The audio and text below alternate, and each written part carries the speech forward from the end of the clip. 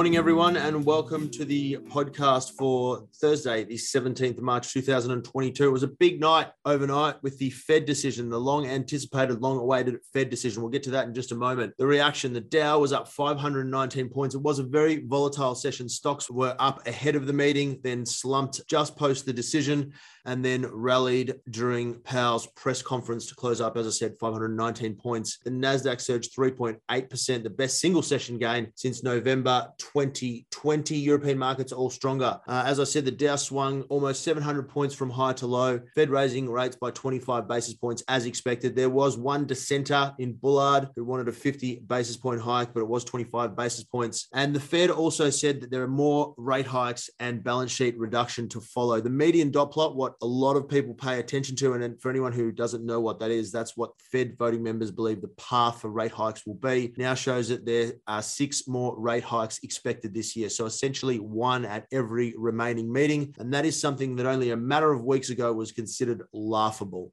So it's just amazing how quickly that has all turned around. Fed talking about rates hitting 1.9% by the end of the year and climbing to 2.8% by 2023. There's also some expectations that economic growth will peel back. And they also sharply raised their outlook for inflation. So why did markets rally off the back of this more aggressive tone? Certainty and clarity. There had been a lot of analysts up and down the street suggesting that the Fed was well behind the curve and that they didn't have a plan for tackling inflation, and the moves overnight and the move in the dot plots and the forward-looking guidance suggests that the Fed does now have a plan. May or may not work, of course, but does have a plan, and that has created some certainty, or at the very least removed some of the uncertainty, hence why we saw markets rally. Paling in comparison to all of that, we did see US retail sales slow pretty sharply in February, rising 0.3% versus 0.4% expectation. Other than that, there wasn't a lot else on. West Texas Intermediate crude was down 1.5%. That's after OPEC kept its global oil demand forecast steady despite the geopolitical tensions going on. Iron ore was up 7.3%, coal down 7.7%, and there was some big moves in base metals as well. Nickel was down 5%. So still some volatility in commodity prices. They actually halted trading on nickel again because there was some errors with some false starts. Yeah, absolutely right.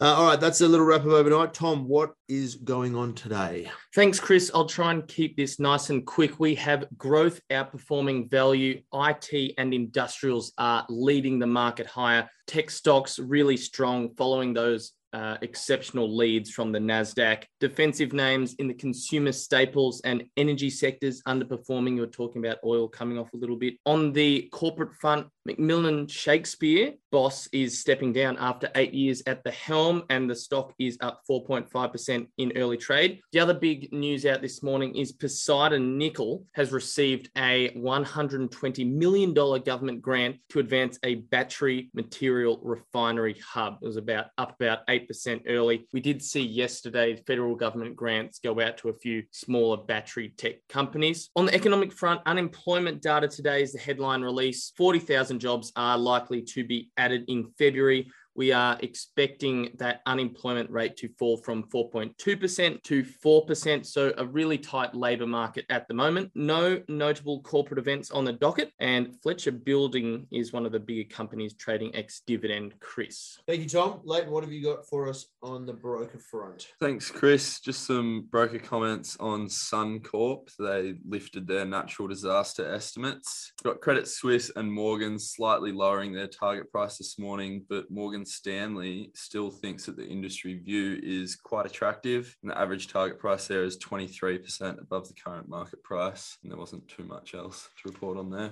Nice one. Thank you. To the man of the hour, Henry Jennings. Before you tell us about what's going on in your section today, give us a little wrap up of the event overnight. Everyone's dying to know.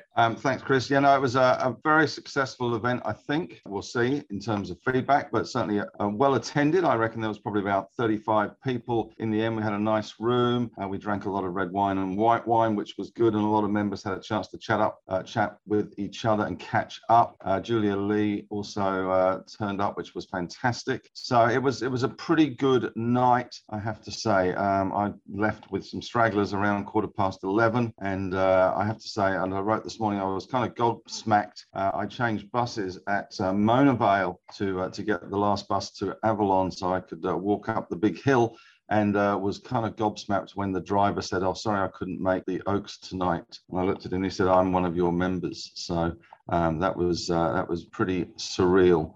But apart from that, in terms of the event, it did seem to go pretty well. And there is certainly a demand out there for members in other capital cities to have similar events. So we'll work on that. In my stuff today, just to look at the Unity bid in terms of risk reward and what you would be paying and what you would be doing. I had one member, Babette, last night asking me about the bid and what to do in general terms on takeover plays. So just a little bit there in my stuff today. Also, some strategy stuff in terms of what the Fed means for markets. And it does look as if we've broken through that trading range of 7,000 to 7,200, and we could push higher. We're up 91 at the moment. It is SPY expiry day, so that does distort things a little bit, but that's certainly a pretty good sign today. And a lot of the oversold tech stocks are getting big jumps today, even things like PointsBet up 8%. We've got Cettire, which has been under serious pressures, up 15%. So a lot of oversold tech stocks doing well. Resources still doing pretty well in the lithium space, and we are seeing that iron ore bounce on the back of lower numbers in China. And we could be entering a space where we see a little bit more peace on the horizon. Hopefully in Ukraine, there are some moves there. We've got the Fed out of the way now, of course, although it's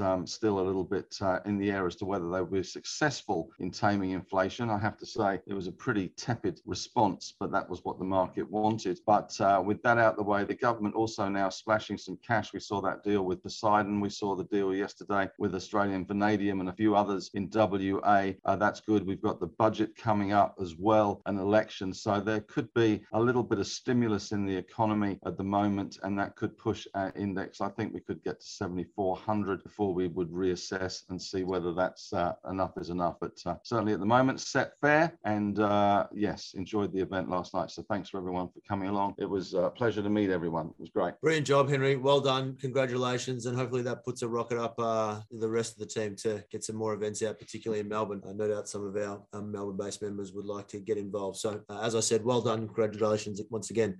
To my little section today, I'm just taking a look at Orica. It's in an ascending triangle. There's a neckline at 1570. I need to see that cleared in order to be a willing buyer, but certainly the chart looks constructive, one for the watch list. And then I will be doing an interest rate sensitive trade, a theme trade in my Theme Thursday. Haven't actually selected the stocks yet, so I'll do that within the next hour. I've got a fair idea of where some of them will come from, probably from the financials space. So I'll get that into the newsletter by around 11:45, but that will be the Theme Thursday section from me today. All right, question of the day. Let's get to it. Are we more bullish? Are we buying things now that the Fed is out of the way? Tom? Yes, bullish. Henry was saying there's that clarity in with the Fed out of the way. We've also got a bit more optimism in regards to what's happening in Europe. There was some good discussion from China. They're upping their stimulus. So yeah, I'm bullish that, the market moving out of that resistance level at 7,200, another point to make. So bullish. And just a follow-up question. Do you have some trading ideas coming in that section today? Yeah, in the trading ideas section, looking at adding a few trades, REA Group, CSL, Allchem, AKE, Commonwealth Bank. So looking at healthcare and some tech stocks and the companies with big weightings in those sectors for some ideas. Tommy biting off some risk. I like it. Henry, what about you? You adding to your portfolio or generally feeling more bullish about things? I am feeling a little more bullish. The Dow does have a habit of having a rethink after these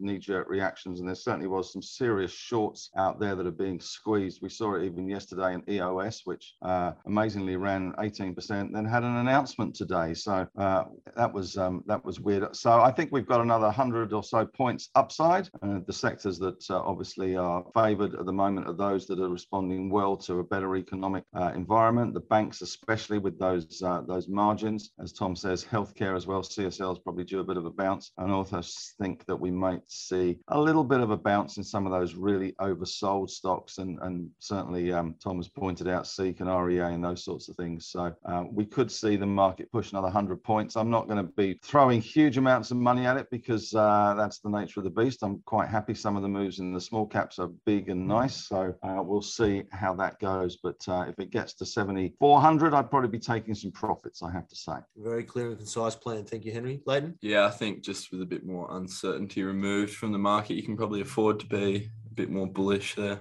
How about you, Chris? Yeah, I'm cautiously optimistic as well, but I'll just reiterate the point that Henry made is that, yeah, sometimes it's a session or two later, there's a bit of a rethink and the market reassesses how they really feel about these sorts of things. And then a few analyst notes come out and all of a sudden the party can, not end, but change direction. So just be mindful of that. So I'd be happy to leak some more risk into the market, but just keep it on the down low, not too much, not go too hard. All right, team, that wraps it up. Thanks for tuning in and we'll see you tomorrow.